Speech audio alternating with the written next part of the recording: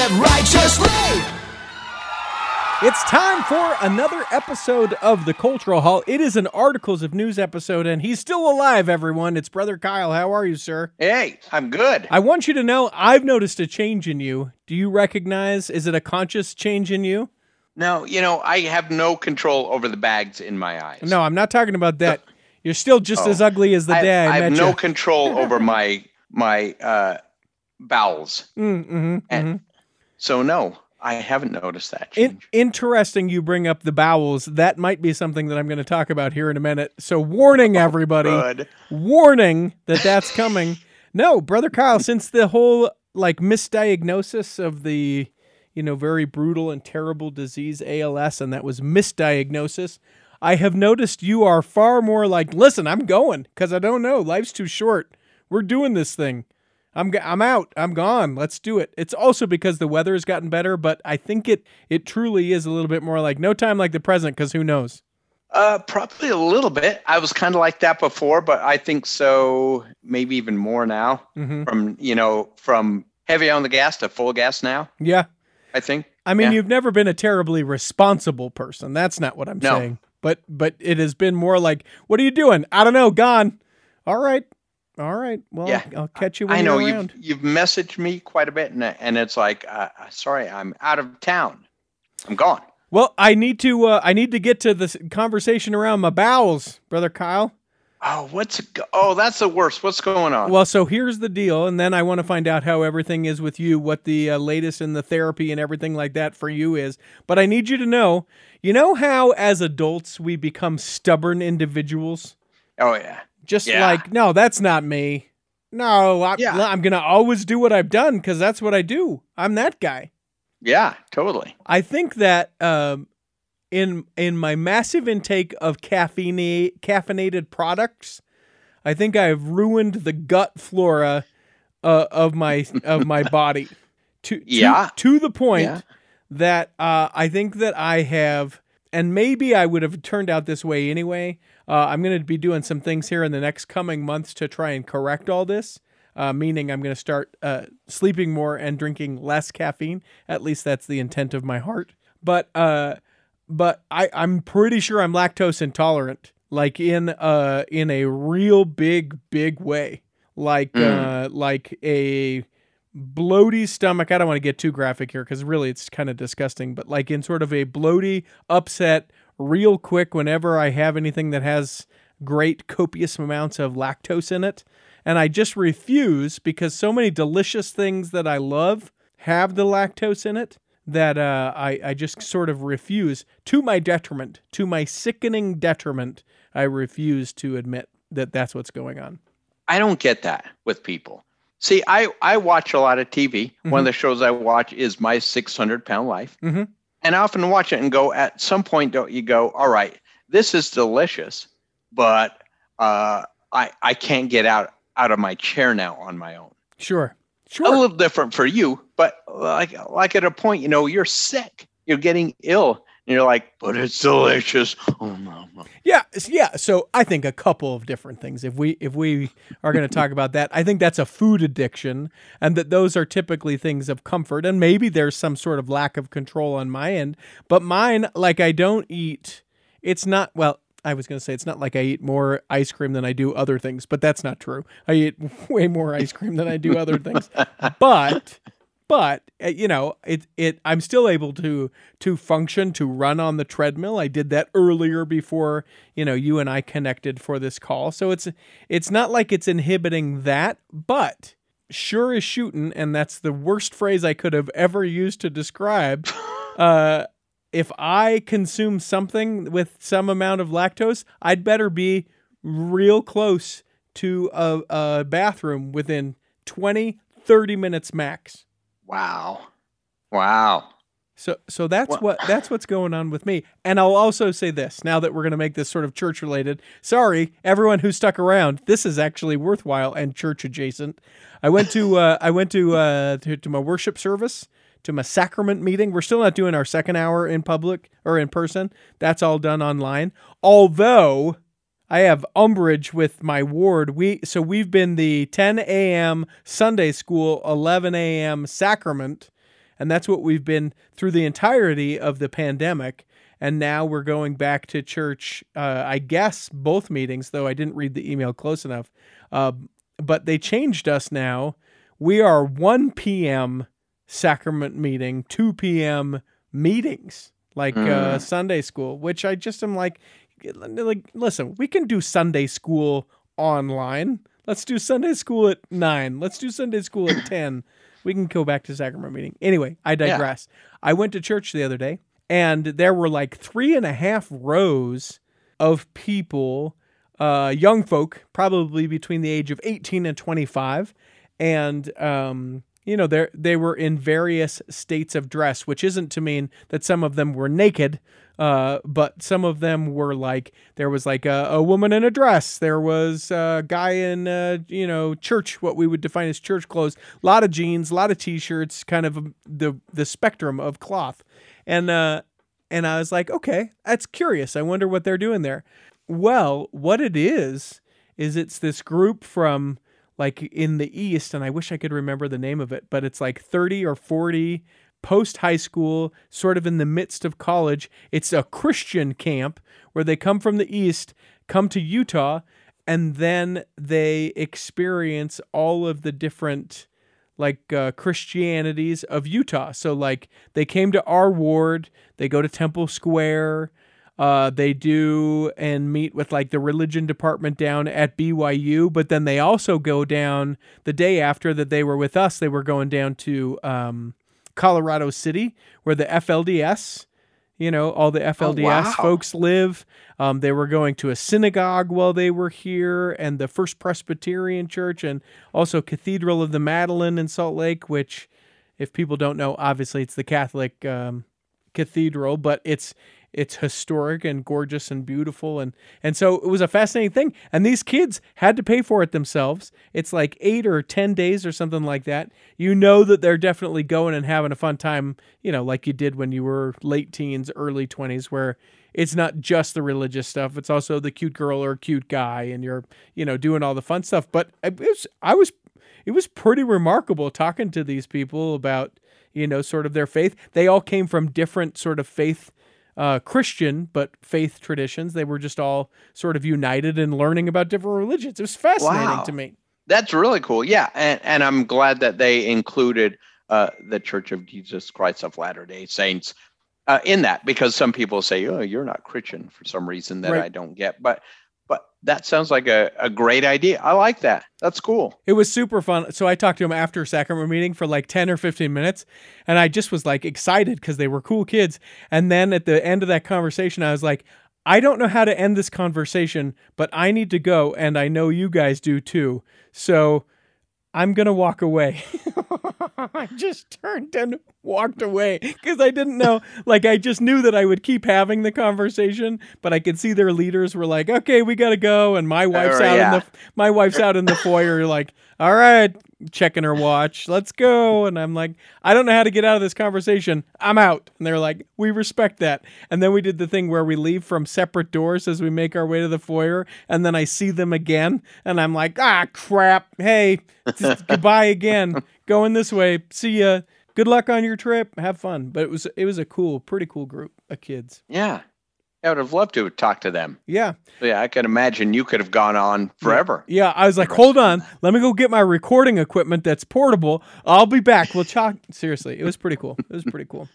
What's new with you, sir? I actually spent the weekend, or part of the weekend, in Zion. Oh my gosh, what a zoo. Memorial weekend? Jeez. Yeah, and coming back, then I saw a news story on it about how this is the worst weekend ever to go. So I didn't go in to hike and to do that stuff. I rode my bike into it. Okay. Which is a little bit easier. Sure. The shuttle wait I heard was like 3-4 hours at some point. Oh yeah, I was riding into town through Rockville and whatever it is right before Zion. And it was and I started seeing cars parked, and I'm like, where do they park here? And here and here, and riding my bike for the next 15 minutes until I get near Zion where they usually park, or I parked, and I'm like, oh, they're still parked here and here. And yeah, thousands of people there. And so I have a state and a national park pass. So I just roll up, and I'm on my bike, so it's very convenient. I roll right up. I go to the gate. I give them my ticket, and to me and the +1 to ride in. And as we're riding in, it's packed, and I'm just riding over to a little bike trail where I can go out to the road and I can go up. And it's a nice bike ride because eventually they don't let cars up there. Mm-hmm. You have the occasional bus pass, but I just ride my bike, and it's beautiful. And maybe I'll post a video I made later about, I couldn't think of the song about that place, but I'll put up the short video later about coming to wherever it was and where the peaceful rivers flow. There's a song, and I couldn't get it in my head, but I'll put it up here later. But so I get into the park, and it's where all the people are still, and I'm getting onto the trail, and all of a sudden I hear a guy behind me going, "Hey, you got to walk your bike here. Hey, sir, you got to walk your bike through here." And I just keep rolling going, "Shut up, dude. I got, 20 meters to get to the trail. Just let me ride my bike over." And I remember seeing earlier where you're not supposed to ride your bike. You have to walk your bike on the pathway over to the other path. So I get to the path. I stop waiting for traffic. And all of a sudden some guy behind me goes, "Hey, didn't you hear me saying you can't ride your bike through here? You have to walk it." So I turn around and I'm like, okay. And he's like, you can't ride your bike. Didn't you hear me yelling? I'm like, and then he's like, oh, your bike. You can't ride it. You have to walk. But Zan's like this. So I go, yeah, it's a ride. So I put my hands down on my bike and start riding. It's like, no. You have to walk. And he's putting his feet up like this. And so I go, oh, yes. So I grab the bike like this. I'm still straddled over. I start pedaling really big, like that. And he's like, no, walk. And he's showing me. And so like very exaggerated. So I get off my bike and I do the old comedy routine. I walk like he does, big comical steps. I'm smiling. Yes. Yeah. And so finally you say, yeah, okay, yes, walk. We walk, yes. So that was my kind of being a jerk at Zion. And good, then I went, good for you. And then he turns around and you pedal away. You're like, and I'm like, see ya, sucker. See you in St. Louis. Yeah. I speak English. I should have done that, but I didn't. Too funny. Yeah, what a zoo. Jeez. I'm glad that everybody's getting out and, like we're being more fiscally responsible and more physically responsible as well. But I mean, this is terrible. Lean in. It's just going to be me and you, Brother Kyle. I sort of wish people would be lazy again so that I could just be able to enjoy what I was enjoying without millions of other people. Right? Yeah. It's just between you and I. It's been really good for business where I work. Oh, yeah. It's been a financial boom for it, so. Yeah. But yeah, I guess I wish they would get off my trails and out of my state. Yeah. Get out of Utah. Go home. Yeah, there's nothing for you to see here. There are places, just sort of as an aside, and then we'll wrap this up and actually do some actual articles of news. There are places now, and this is a super cool idea, where they're asking you to not take pictures and share them on social media. Really? Yeah. There are signs all over the place if you get the opportunity to go to Jackson Hole, Wyoming, where it's just like, and I forget what they call it, but there's a principle for it. They say it's like the no share principle, or that's not what it's called. It's called something else. But the idea is that that you don't tag it so that people don't know. So like if you want to say, hey, look at how gorgeous this is, you could share the photo, but you don't tag it so that then it becomes overrun with people. Well, my first day down as I took my trip to southern Utah, I stopped in Parowan and was riding from there up to Bryan Head Ski Resort. Mm-hmm. So I parked in a church parking lot there to ride out of there. And by the way, I need to have a segment saying, here's my beef, and I'll slap down a piece of beef, and here's my beef, and it has something to do with our religion. Because I had a couple come up over the weekend here. Mm-hmm. Anyway, another story. But anyway, I park at the church. I'm headed out, and somebody drives by me in a car and goes, "Go home." So did you? Eventually, yeah, I'm home now. Yeah, I eventually got there. It's tag responsibly. That's what it is. Jackson Hole is asking you to tag responsibly and keep Jackson Hole wild. And I'm telling you, like, think of the places I can remember as a kid. You brought up Zion National Park. I can remember as a kid going and hiking the Narrows and it being a secret and sacred place where you'd maybe see another person on the trail, maybe. And now it's permitted and they limit it to, and they have to and they should. But yeah, it and to the credit of my wife, she's like, we've talked about maybe going to Zion or to, and yes, I said it that way on purpose, and also to Capitol Reef, a couple of national parks here in Utah. And we just won't go in the busy season anymore because it's just miserable. Yeah. We'll go and brave the temperatures a little bit or, do some different elements of things just because it's not fun. Yeah. Oh, I've hiked Angel's Landing 2 times. Mm-hmm. And it was, a bus ride in, you hop on the trail. We saw a few, I'll bet the last time we went, I saw a dozen people. Mm-hmm. The line looked like the new Star Wars ride at Disneyland. As I rode by and looked at the line, I'm like, what's going on over there? I watched the line go and go and go and go. It was forever. Mm-hmm. And they were making some people, I guess, were waiting 3-4 hours just to start the hike. Yeah. A very difficult hike. And you had to wait to even be able to do it. Back in my day, Brother Kyle, in my day. Let's take a break. And when we come back, let us do some actual articles of news. Imagine running a small business today. It's challenging. Imaging and internet presence is an absolute must. Even with that, you're still a small star in a bright cyber universe. Now, imagine you have someone who understands how to get your site designed for your talents and then easily searched by potential clients. Imagine Lennon Design. Whether it's strictly a website or a whole package of logo creation, advertising media, and promotional materials, Lennon Design is your partner in business. They'll test the boundaries of their imagination to create something unique for you. When you need creative, affordable design, let it be Lennon Design. Call 801-699-3022 or visit lennondesign.com. A busy full summer from Best DJ in Utah. Go to bestdjinutah.com. Why, that is me, Richie T, and I would love to be able to play music at your upcoming wedding, or maybe you're having a company party, or maybe you're thinking already for the holiday party. Whatever it is that's on your schedule, you should get the #1 highest rated DJ for the state of Utah. Now, I know you're thinking, I don't even live in Utah, Richie. Would you ever do an event in Washington State? Oh, I've already done that before. Would you ever do an event in California? Been there too. How about Louisiana?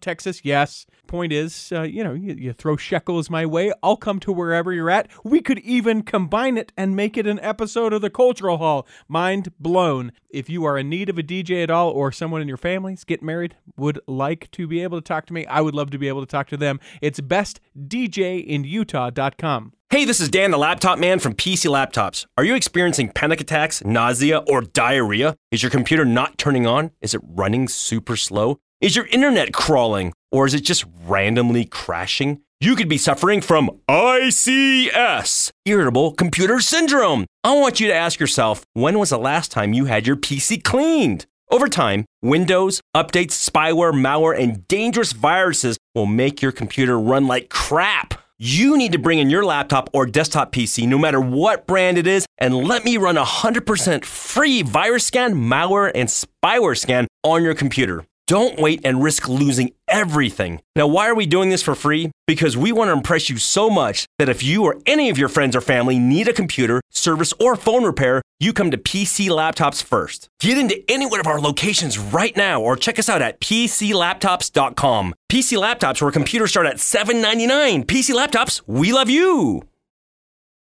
Here in the second half of Articles of News, where we do actual articles of news. Hit it, Peter. You can't lose Articles of News. And away we go. All sorts of news stories. Again, Kyle, you got to make yourself more available so we can do more episodes of news. When we don't do this frequently, listen, people aren't missing too much. There hasn't been a ton of news. We'll be able to get this through pretty quick. End of this episode, couple things.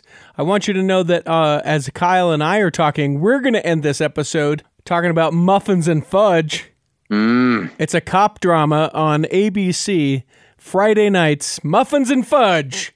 Coming to your... Doesn't that sound Is that the two detectives? Yeah. Muffin, get over here. What's up, Fudge? Exactly. Muffins and Fudge. So we're getting there. And Nate Eaton from the East Idaho News dropped into the Cultural Hall to give us the latest from the Chad Daybell, Lori Vallow case.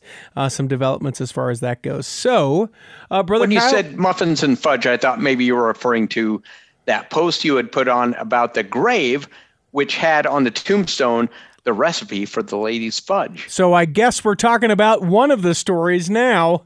Oh, I thought it was a joint. Nope. I thought that was one story. Nope. Right. I'll leave it for the end. Nope. It's a good one. You've already told this story. Shoot. Up in Logan, Utah, a lady's fudge recipe was so good, in fact, as clever as this article is, it's to die for. This woman, because she wanted equal billing on the gravesite. Her husband was a notable guy who had served in the military during World War II. So his headstone had sort of the tribute to, the fact that he was a World War II pilot. And she's like, well, listen, we're partners. I get equal billing in this whole thing. So she's like, well, what am I going to do? I didn't serve in World War II. So she put her fudge recipe so she has the same size headstone as her husband, and it's awesome. Kay is her name. Right. That's what everyone called her. The couple had 5 children, 15 grandchildren, 37 great-grandchildren. And if you're ever in Logan, Utah, drop by the cemetery and get the recipe for the best fudge ever. Any other stories you'd like to ruin, Kyle? No. Oh, I did hear something about muffins, and I'm just kidding. No, you don't know about that one, and I'm saving it toward the end. Tell me about the MTCs. Oh, yeah. So hundreds of eager in-waiting missionaries will be returning to the Provo MTC and 2 other MTCs next month. So actually, meaning June. Mm-hmm. So depending on when you're listening to this, maybe this month.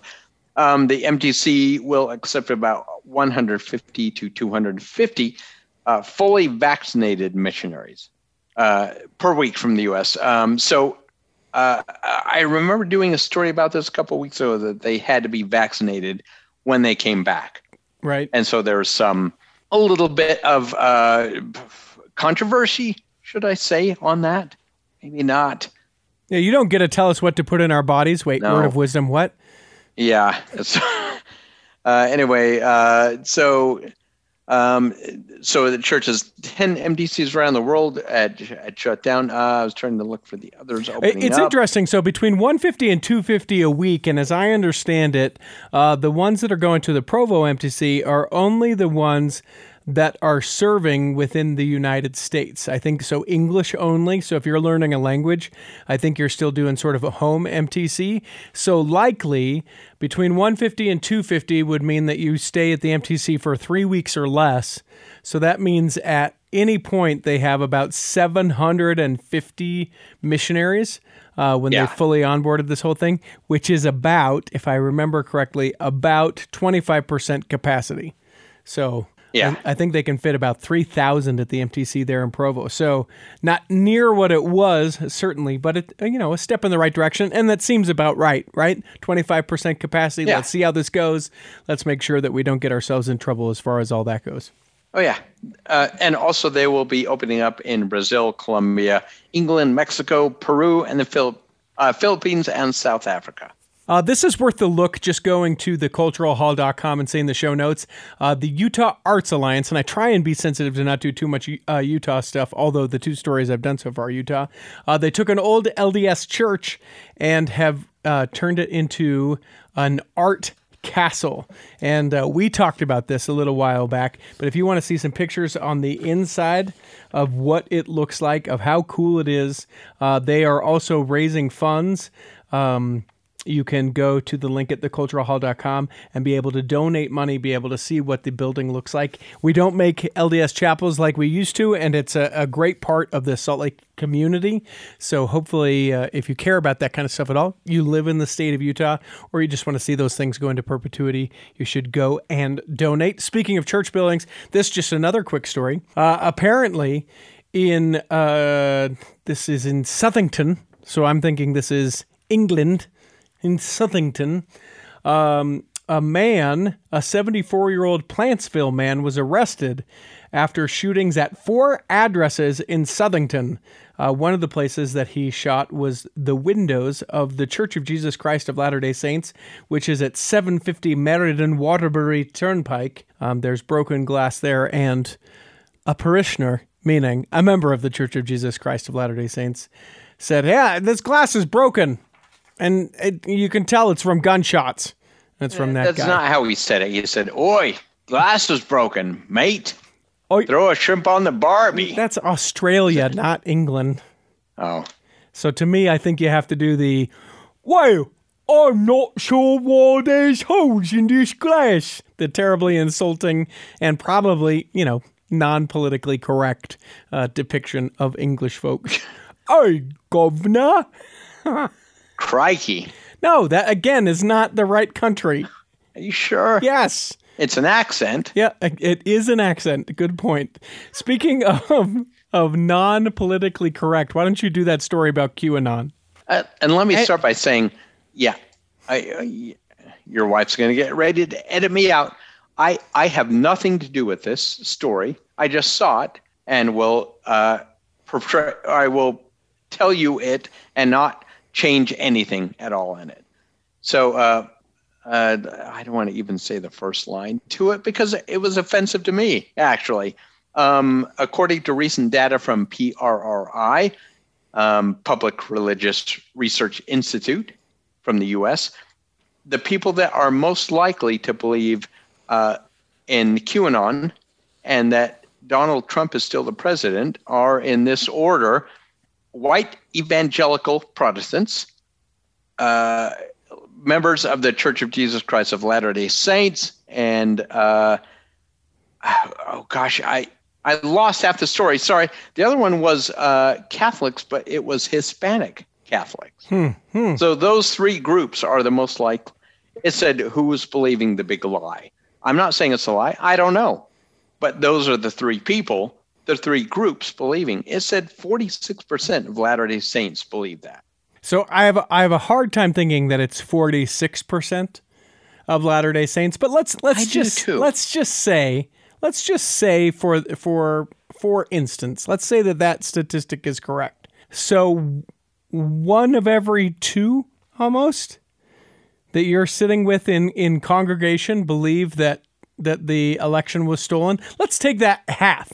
Let's say that statistic is half off.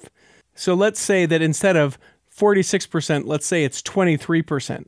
So that's essentially 1 in 4.5 people. So I want you to think of the 4 people that you talk to at church, and I want you to think one of those people believes that the president isn't who should be the president. All right, so let's say, okay, that's high. Let's take it out half again. Let's say that this poll was completely inaccurate. Oh my gosh, they really got their statistics completely wrong. And let's say that it was half that 23% at like 11, 12%. That's 1 in every 9. 1 of every 9 people whom you sit in a congregation with have the belief that the election was stolen and that someone else who is the president should not be the president. And I don't. So I tried to think of my friends who are active LDS, and I know of 3 that think that way. And I try to think of family, my close family, and I know of 1 that thinks that way. which puts it at about, for me, maybe 5% stretching it. So I don't think this can be right. 46%, no way. Yeah. Maybe if it's like, if 100% of the people are QAnon people, like what part do they, what percent of that makeup is Latter-day Saint? Maybe that's accurate, right? If there's 1,000 QAnon believers and 460 of them are Latter-day Saints, okay.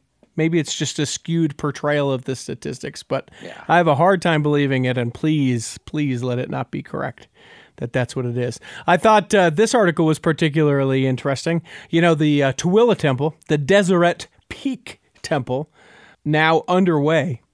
And President Nelson, I love the articles like this that we get from LDS Living. Before relocating the temple, because remember they were going to put it in one place, and then the people said, no, we don't want it here. So then they moved it to a different place. It says, before relocating the temple, President Nelson made a personal visit to see the plot himself. Now here's the deal. Tooele is like 35 minutes from Salt Lake. So of course he did. Of course he went out and he saw where the new temple was going to be. Of course he did. Why would he not? It's literally like, hey, you want to go to lunch? They probably went to Verge's Fish and Chips, which is one of the places that was going to be shut down from the old temple spot. They said, let's have some of these before they go away. And then they went and looked at the other temple spot and said, yeah, perfect, of course. The non-stories that exist sometimes, of course he did. Of course.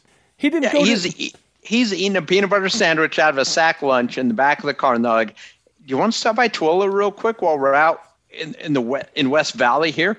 It's like, yeah. But do I have to be back? 1:30. Yeah, we got time. Let's go. Let's do it.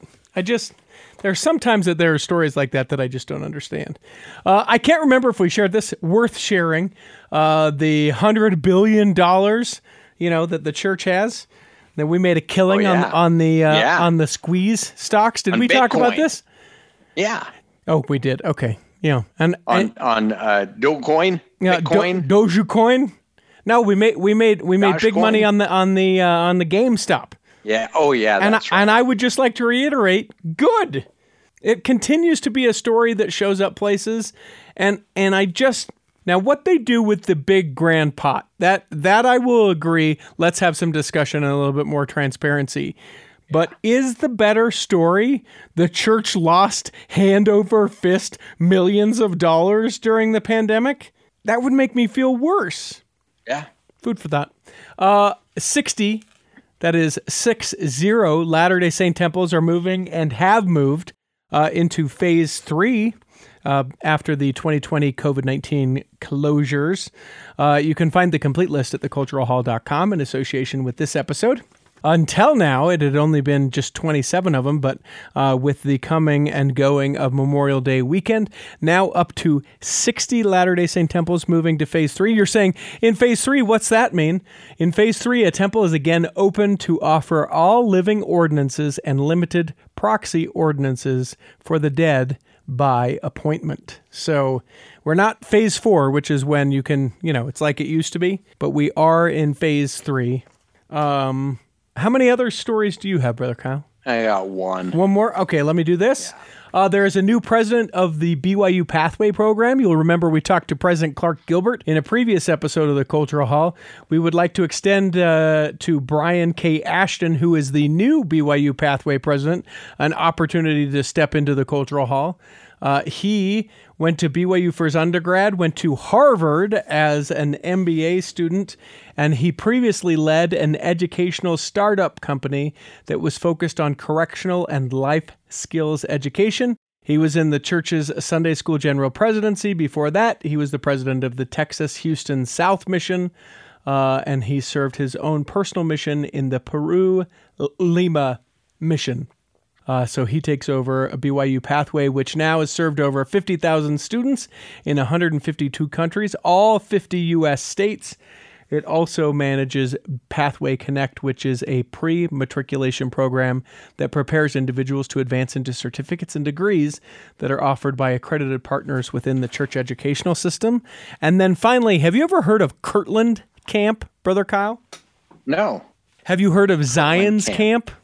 Not like as a thing. So, I've heard of Zion, camping in Zion. But... Yeah. So Zion's Camp is a thing back in the day, early church history. It was a bunch of leaders of the church, right? And they had to go and they had to fight the mob, but they ended up not fighting at all, right? They took a bunch of people, they took them into the wilderness, and we were like, we're going to get them. And they were like, we're going to get you. This is crude church history. The river rose, we prayed, all the things, and never was there a fight, right? But a lot of people that decided to up and go with Zion's Camp, they ended up becoming like a lot of the apostles, the first apostles and all that, right? So it's essentially sort of chalked up in our church history as a huge trial of faith, not knowing what God wanted us to do, but answering the call and going for it. Well, I had never heard of Kirtland Camp, but Kirtland Camp is a group of 500 members of the Church of Jesus Christ of Latter-day Saints who began their journey in Ohio on July 6th, 1838. They built dikes and levees in Ohio in a section of the Springfield-Dayton Turnpike in order to earn money for their journey. They were the first major migrant group for the church. Members of the camp committed to live by a constitution that provided guidelines regarding the organization and conduct of the company. The saints covenanted, and this is where I thought it was interesting, covenanted to abstain from tobacco, tea, coffee, snuff, or ardent spirits of any kind. The group camped 1 mile outside the newly laid out town of Chillicothe. The company stopped and camped at a location near where they're going to make this monument, and that's going to occur this weekend. They are going to make this marker for this. The historical marker is located at the intersection of Highway 36 and Livingston 405. The dedication, if you're in the area, will be at 10 a.m. on the 5th of June. So very cool. Kirtland Camp, had never heard about it. Most fascinating to me that they covenanted to abstain from tobacco, tea, coffee, snuff, or ardent spirits of any kind, because even though in our 2021 ears that sounds like word of wisdom, I don't think it was strict, especially as far as the coffee, tea, and spirits part of that until much, much later. So way to go, Kirtland Camp. Yeah, right there. I was giving you, Richie, the straight edge. Yeah, Kyle sign. Throwing up the straight edge sign. Give me your last story, Brother Kyle. This past week, we had a government delegation from Sudan visiting our state, but particularly our religious facilities. Sudan is a country that is not turmoil, but they're trying to get stuff figured out right now. So they came to Welfare Square and the Humanitarian Center and the Bishop's Central Storehouse to kind of tour through, get some things figured out that they can learn, because, we actually teach people.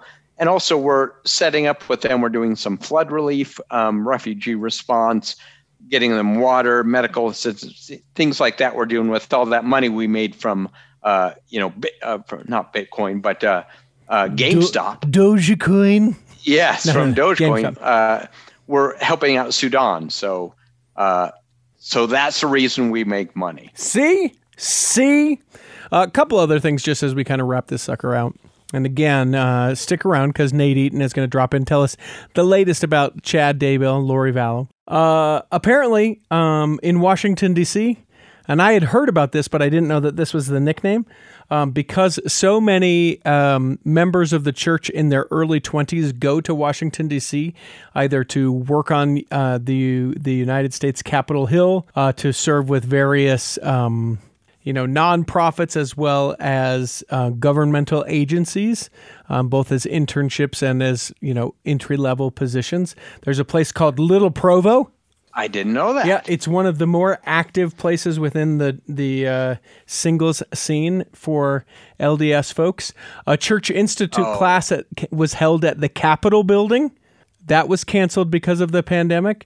Senator Mike Lee from Utah used to host Jello Wednesdays, which I'm hoping was more a nickname and less of an actuality.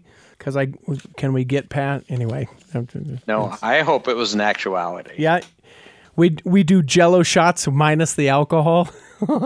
Well, when you said Little Provo and him speaking there, I imagine Mike Lee with, Jello shots, just Jello, and maybe like carrot in it. Oh, a little bit of carrot juice. Yeah, of course. And him taking this Jello, and that was what went into my head.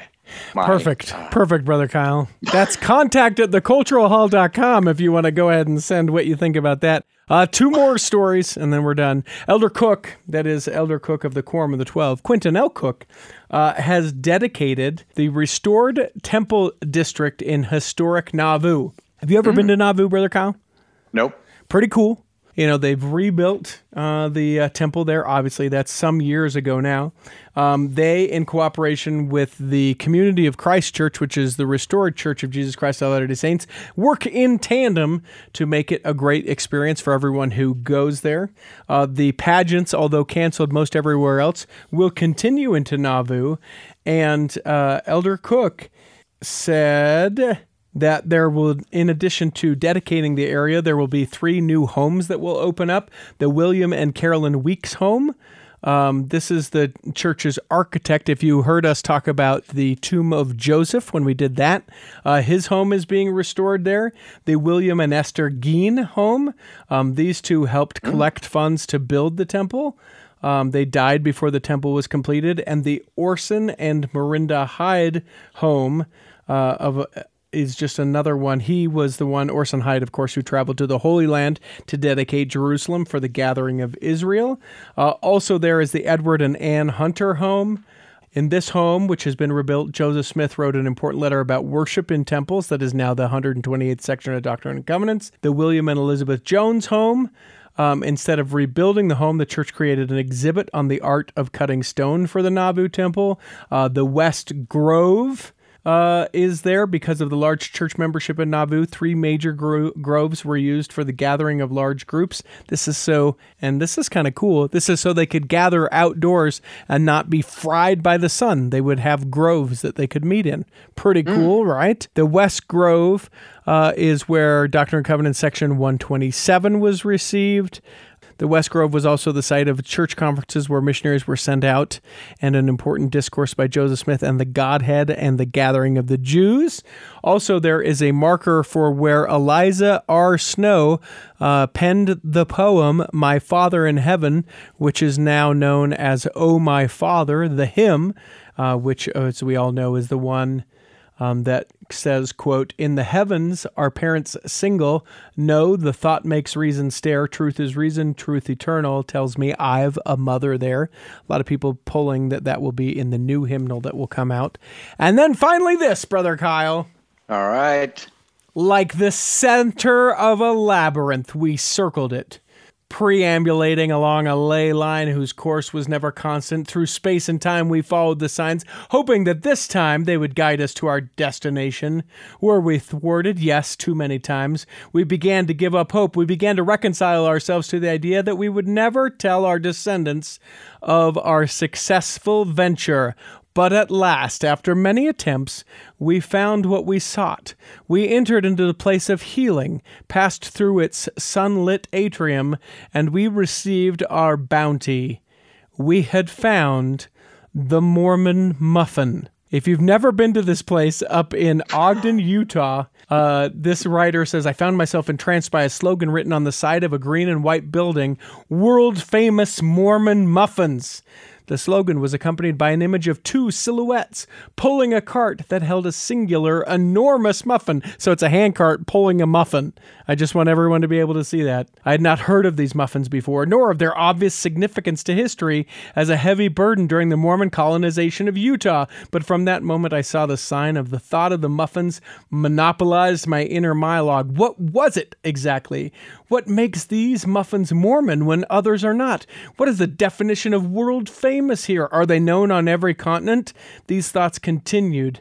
I turned to the environs in which the muffins were to be acquired. They came from a restaurant, The Greenery, which was either inside or next to a gift shop called Rainbow Gardens. Rainbow Gardens advertised itself on the sign by the road as Utah's largest gift store.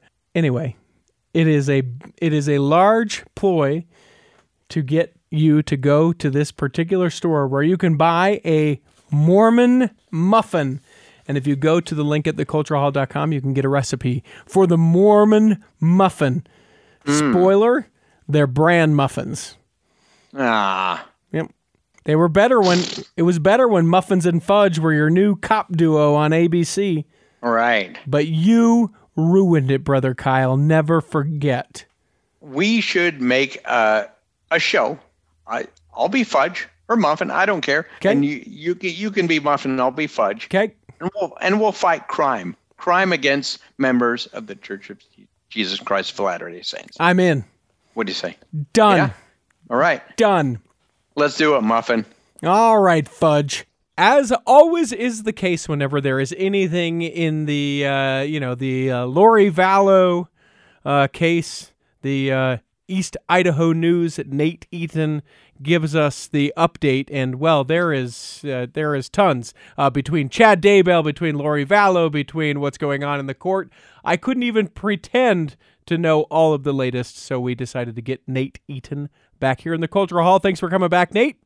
Thank you. It's been feels like nothing, and then all of a sudden a fire hose of news this week. So tell us, what is the latest that's going on in the Lori Vallow, Chad Daybell case? Well, they have been charged with 9 felony counts of murder, conspiracy to commit murder, grand theft, insurance fraud, between the deaths of Lori's 2 children, JJ and Tylee, and Chad's former wife, Tammy. So that broke earlier this week, and then Arizona authorities announced that they were going to, or they're recommending that Lori be charged with conspiracy to commit murder in connection to her former husband's death. And then what happened after that is that a psychiatrist found Lori not competent for trial. Now, that doesn't mean it's final. What that means is that the judge will decide if all the proceedings need to, be put on hold until Lori can be evaluated and receive medication, and then maybe she'll be well enough to face a jury trial, or maybe she won't. But that's the latest on the trial. That's the latest on the hearings. Yeah, but it's so much within that. So let's unpack a few pieces of that. One is, I know that we were waiting for sort of the autopsy on Chad's wife, his ex-wife. Did that come back, and is that part of the charges that we're seeing coming toward Chad? So the autopsy did get finalized, but we don't know the results of that. They have not been publicly released. What we do know is that there must have been something in there, because Chad's been charged with her murder.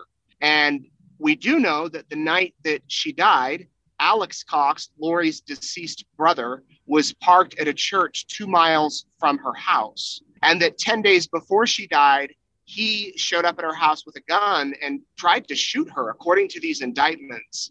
And that he had visited a gun range, that he had researched stuff on the internet about particular ammunition to use, that he had gone to Sportsman's Warehouse. So the prosecution laid out the steps that Alex Cox allegedly took just days before Tammy died. So we don't know yet the cause of death on her, or even the children, frankly. We know the condition they were found, but we don't know how they died. But we do know that both Chad and Lori are charged in connection to their deaths. It's also worth noting that when we say Alex Cox, we think, wait a minute, that's not Lori Vallow or Chad Daybell. That is the deceased brother of Lori. Yeah, he's the guy that was really, by all accounts, was really into their religious beliefs. He said that he would do anything for Lori. And so and you know that he pulled his husband, Charles. He said he did it in self-defense. Police obviously don't think so. And that then he moved to Idaho around the same time that Tammy died, and that he was the last person to be seen with JJ, carrying JJ in his pajamas. That the day the children were buried, his cell phone coordinates were right there on Chad's property, at the very location where those bodies were found. So the crazy thing in all of it, everything's crazy in all of it, I guess. But Alex died of natural causes months after all of this played out, according to the medical examiners. So was there something more to his death? We may never know, or maybe it really was just natural causes. So there is no, when we talk about the natural causes and surrounding Alex's death, there's no suspicion or further investigation or another shoe that may drop, another, bomb of truth in the investigation that may come about that? Or have we just sort of generally accepted that death was in fact by natural causes? Well, the ME ruled that it was natural causes, that it was a heart issue, and that there really wasn't anything more. The police, I'm sure, have are keeping the investigation open. But from now, as far as we know, there could be a big development that comes with it. But as far as we know, there's nothing right now. They haven't publicly said it. And that might just be one of the things we're left wondering with forever, unless there's some sort of evidence or text messages or something, which there's a lot of text messages in this case that show that Chad and Lori were texting with him or texting about his death, then that they might be able to build a case circumstantially, but I'm not aware of anything like that. The other part of it with Lori, at least for the time being ruled mentally incompetent, when we talk about like the being medicated and being able to be sort of prepped for trial, what do you know what that looks like? Yeah, so what happened was the psychiatrist went in, a neutral psychiatrist, not working for the defense or the prosecution, and did a really deep interview with her for hours and researched all of her background, just really went in depth with her, and came back and told the court, I don't think she's fit for trial until she takes medication.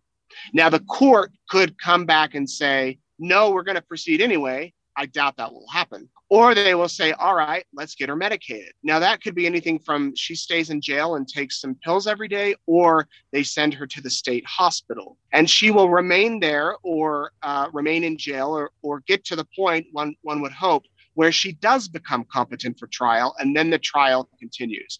There's no insanity defense in Idaho. She can't get off the hook by pleading insane. But I covered another trial a few years ago where a woman shot her dad, and she was not mentally fit for trial. They sent her to the state hospital, and about a year later, they were able to proceed, and she entered a plea agreement. So it is possible that Lori could eventually face the charges, and there'll need to be a hearing about this eventually, and they could bring in another psychiatrist to get a second opinion. I imagine they might, because this is such a high-profile case. What about that same sort of adjudication towards Chad? Was there a psychological evaluation of him, and has he been ruled to be able to stand trial? As far as we know, there's been no psychological or mental evaluations for Chad. Chad's proceedings are continuing, and they will continue by all indications.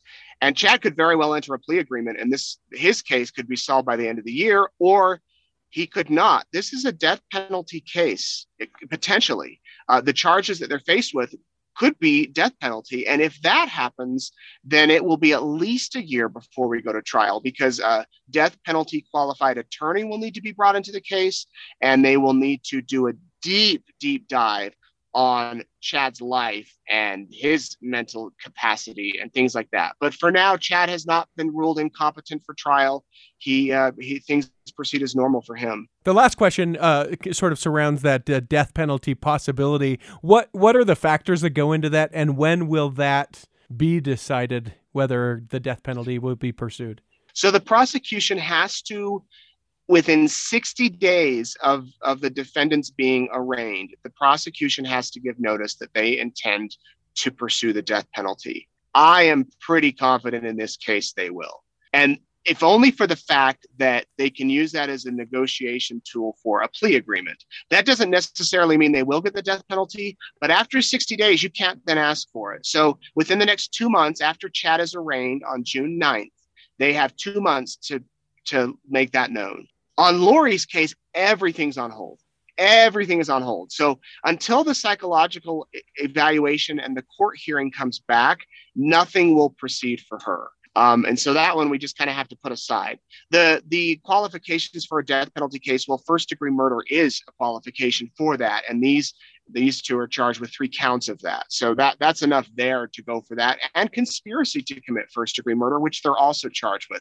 So it's really just up to the prosecution if he thinks that he can, prove to a jury that they deserve the death penalty. We do know that JJ's grandparents have support that. They do want the death penalty for both of them. Are tactics at play for Chad where he hasn't been ruled mentally incompetent? Is there advantages for him to hurry and get this done while Lori is out there? An ability for him to say, listen, I just love the woman. It was Alex. It was Lori. It was everybody but me. Sure, I knew, but... Oh, absolutely. He could. I do think that the evidence based on, an observer is more damning against him. Because Lori's defense now could be she was not in a mentally sound place, and Chad took advantage of that with these alleged religious visions and revelations. You'll notice in the indictments, the very first point the prosecution raises, point number 1, they say that Chad and Lori used religious beliefs to justify homicide. So the prosecution is not straying away from this religious talk. They're acknowledging it, point 1. So that when it goes to trial, if any sort of, well, this was my religious belief, these were my thoughts, this is what God told me to do, the prosecution will be ready to prosecute that. So Lori might actually have a stronger defense as far as, saying, no, Chad took advantage of me. And maybe once she starts taking medication or she is treated and her mind becomes to the point that she might realize what has actually happened, she could turn on him. So they both could take plea agreements. They both could go all the way to the death chair and say that they're being martyrs. I mean, that's a possibility. Or they both could end up serving the rest of their life behind bars. What is next? I know you mentioned 60 days from the 9th of June. Is that the next sort of benchmark in all this? Yeah, that'll be the next big hearing where Chad will be read his charges, murder, and he will enter a plea agreement. He will need to say guilty or not guilty. Then a trial date will be set. And I don't see a trial happening maybe end of this year, but most likely a year from now. I could see that going underway if things go, as normal. What's next for Lori is we wait. We wait for a hearing on her competency where the judge says, okay, I'm going to accept this psychiatrist's recommendation and I'm going to put things on hold. Or he could say, no, we're going to proceed. I doubt that'll happen though, because there's a lot of messy issues with appeals, if you move forward with that.